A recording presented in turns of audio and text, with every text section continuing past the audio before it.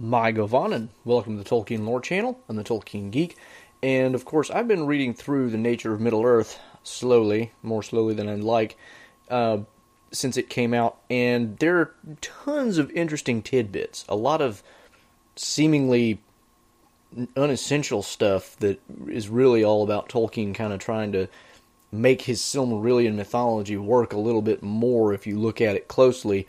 But some of the stuff that he drops in there occasionally is just staggering. It tells us things that we never even thought of, or if we did think of, we never thought we'd have an answer to. And one of those is, when did all of this stuff take place in human history? Because one of the more well-known things about Tolkien's mythology is that it is supposed to be a mythology of what happened in human history, in our world. What was not known previously was exactly how long ago was this supposed to be. You know, I mean, you could have just hand-waved it and said it's just a remote prehistorical past that nobody really has any clue when it happened and who really cares. Well, apparently Tolkien cares, because in The Nature of Middle-earth he actually talks about it in a very brief comment where he's thinking about how long the race of men need to be around prior to the release of Melkor and him coming back to Middle-earth and basically ruining everything, in order for there to be sufficient men to have multiple different tribes, some of whom make it to Middle-earth and meet the elves, and all of these things, not Middle-earth, Beleriand, and meet the elves there. And in the context of trying to work this out, he drops this bomb and says, well, we're in the year 1960 of the Seventh Age. And of course, he's referring to basically 1960 AD. And so these events he's basically referring to the year 310 of the First Age, and says that happened about 16,000 years ago. Bam! Suddenly we have something like a solid date for the First, Second, and Third Ages. And we can derive a lot more information from that as well. Now, of course, he never completely settled on much of anything, and this is just one of those ideas that may or may not have stuck around if he had really had time to think about it. But it was a very late thought in his life. It was in 1960. He died in 1973.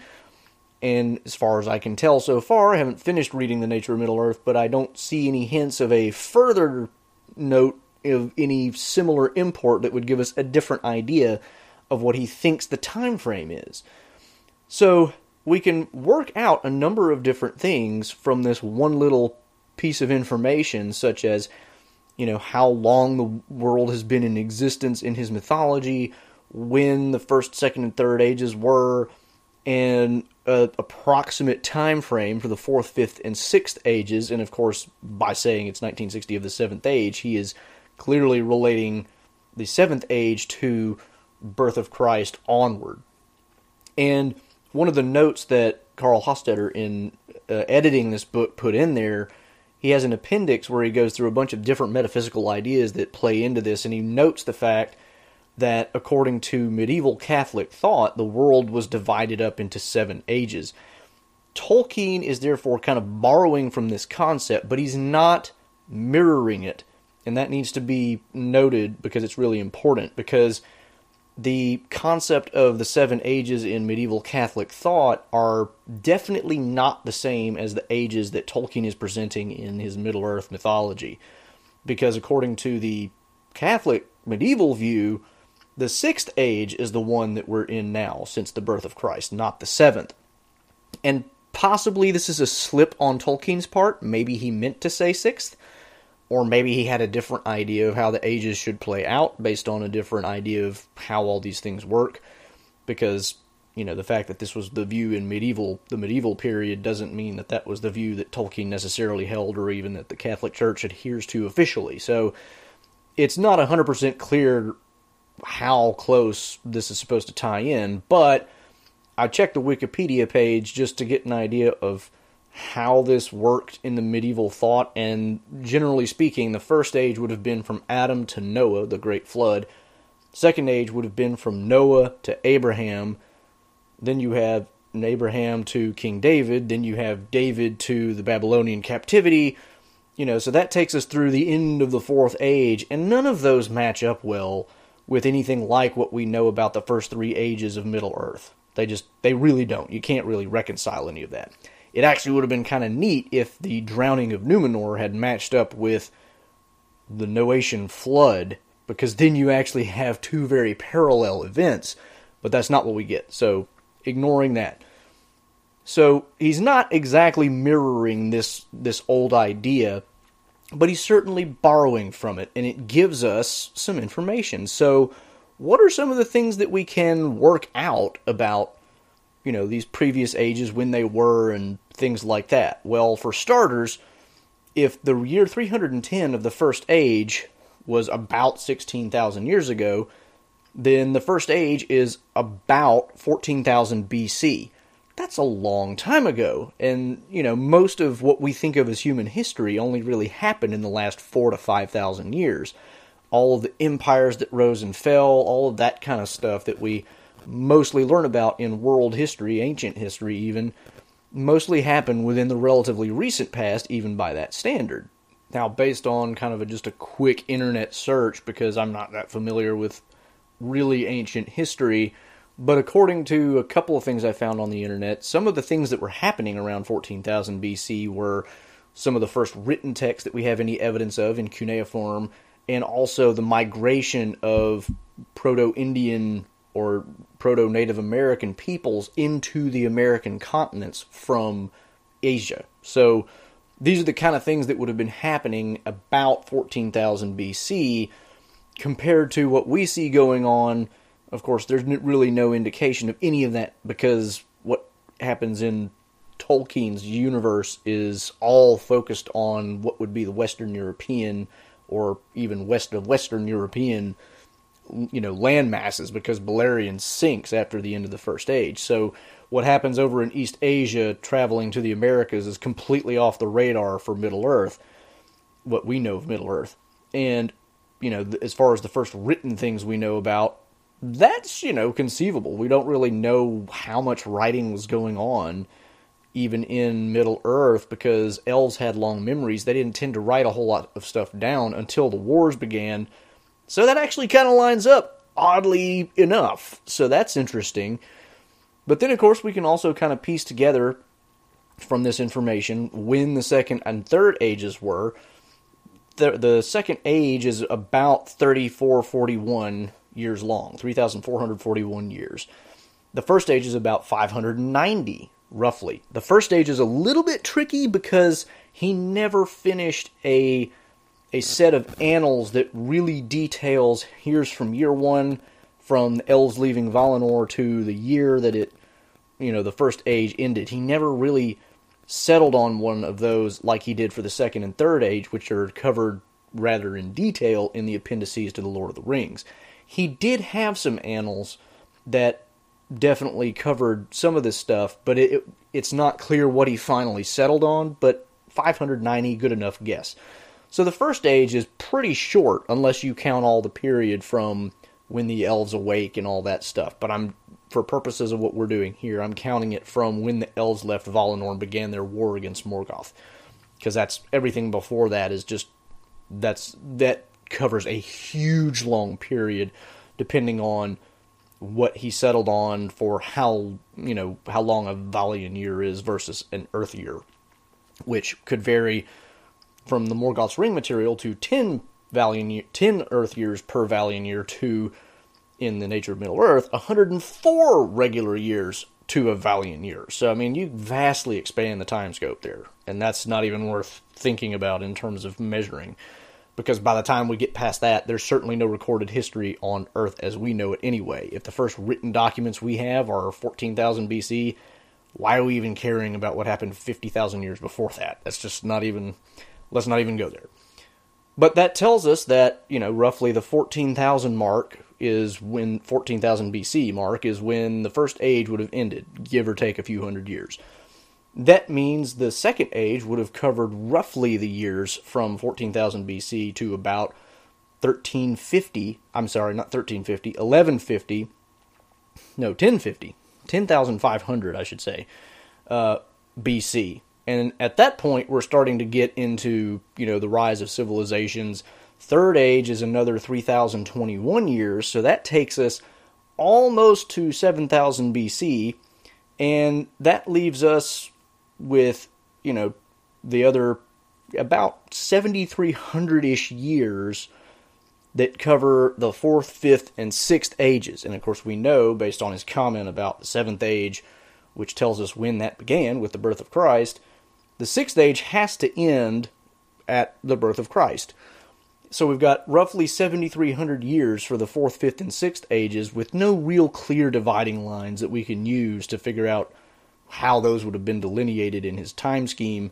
But it means, on average, they would have had about 2,400, 2,500 years apiece.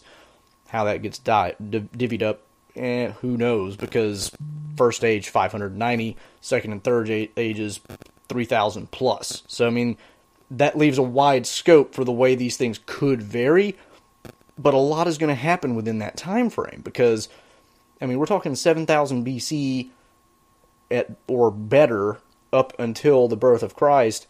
We're still talking about a lot of history that isn't included in most of what we remember as far as, the rise of empires, the nation of Israel and all their stuff, the Roman, the Babylonian, the Assyrian, the Egyptian empires even.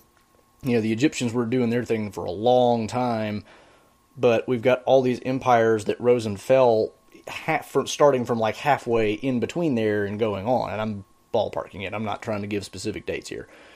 But it's really interesting because Tolkien just kind of, in thinking about, when would men have to have arisen for me to make this work? And he even notes in there, like, this doesn't match what scientists say, but it's enough to get the population, so whatever, who cares? He doesn't say it like that, obviously, but that's more or less what he means, is like, it's not enough to match up with the scientific consensus, but it suffices to get me the population that I need, so it works for the story. So he's, just working out, how am I going to make this work so that I can actually have hundreds of people marching into Beleriand in the year whatever in the First Age, and have had them, had a fall, had multiple groups splinter off of the fallen group and try to move to the west over who knows how many generations. He's trying to work all this out, and then he just drops this comment about, well, we're in the 1960 of the 7th Age, and that means this would have been about 16,000 years ago, and you're just, wait, what? He told us that? It's crazy. It's absolutely crazy.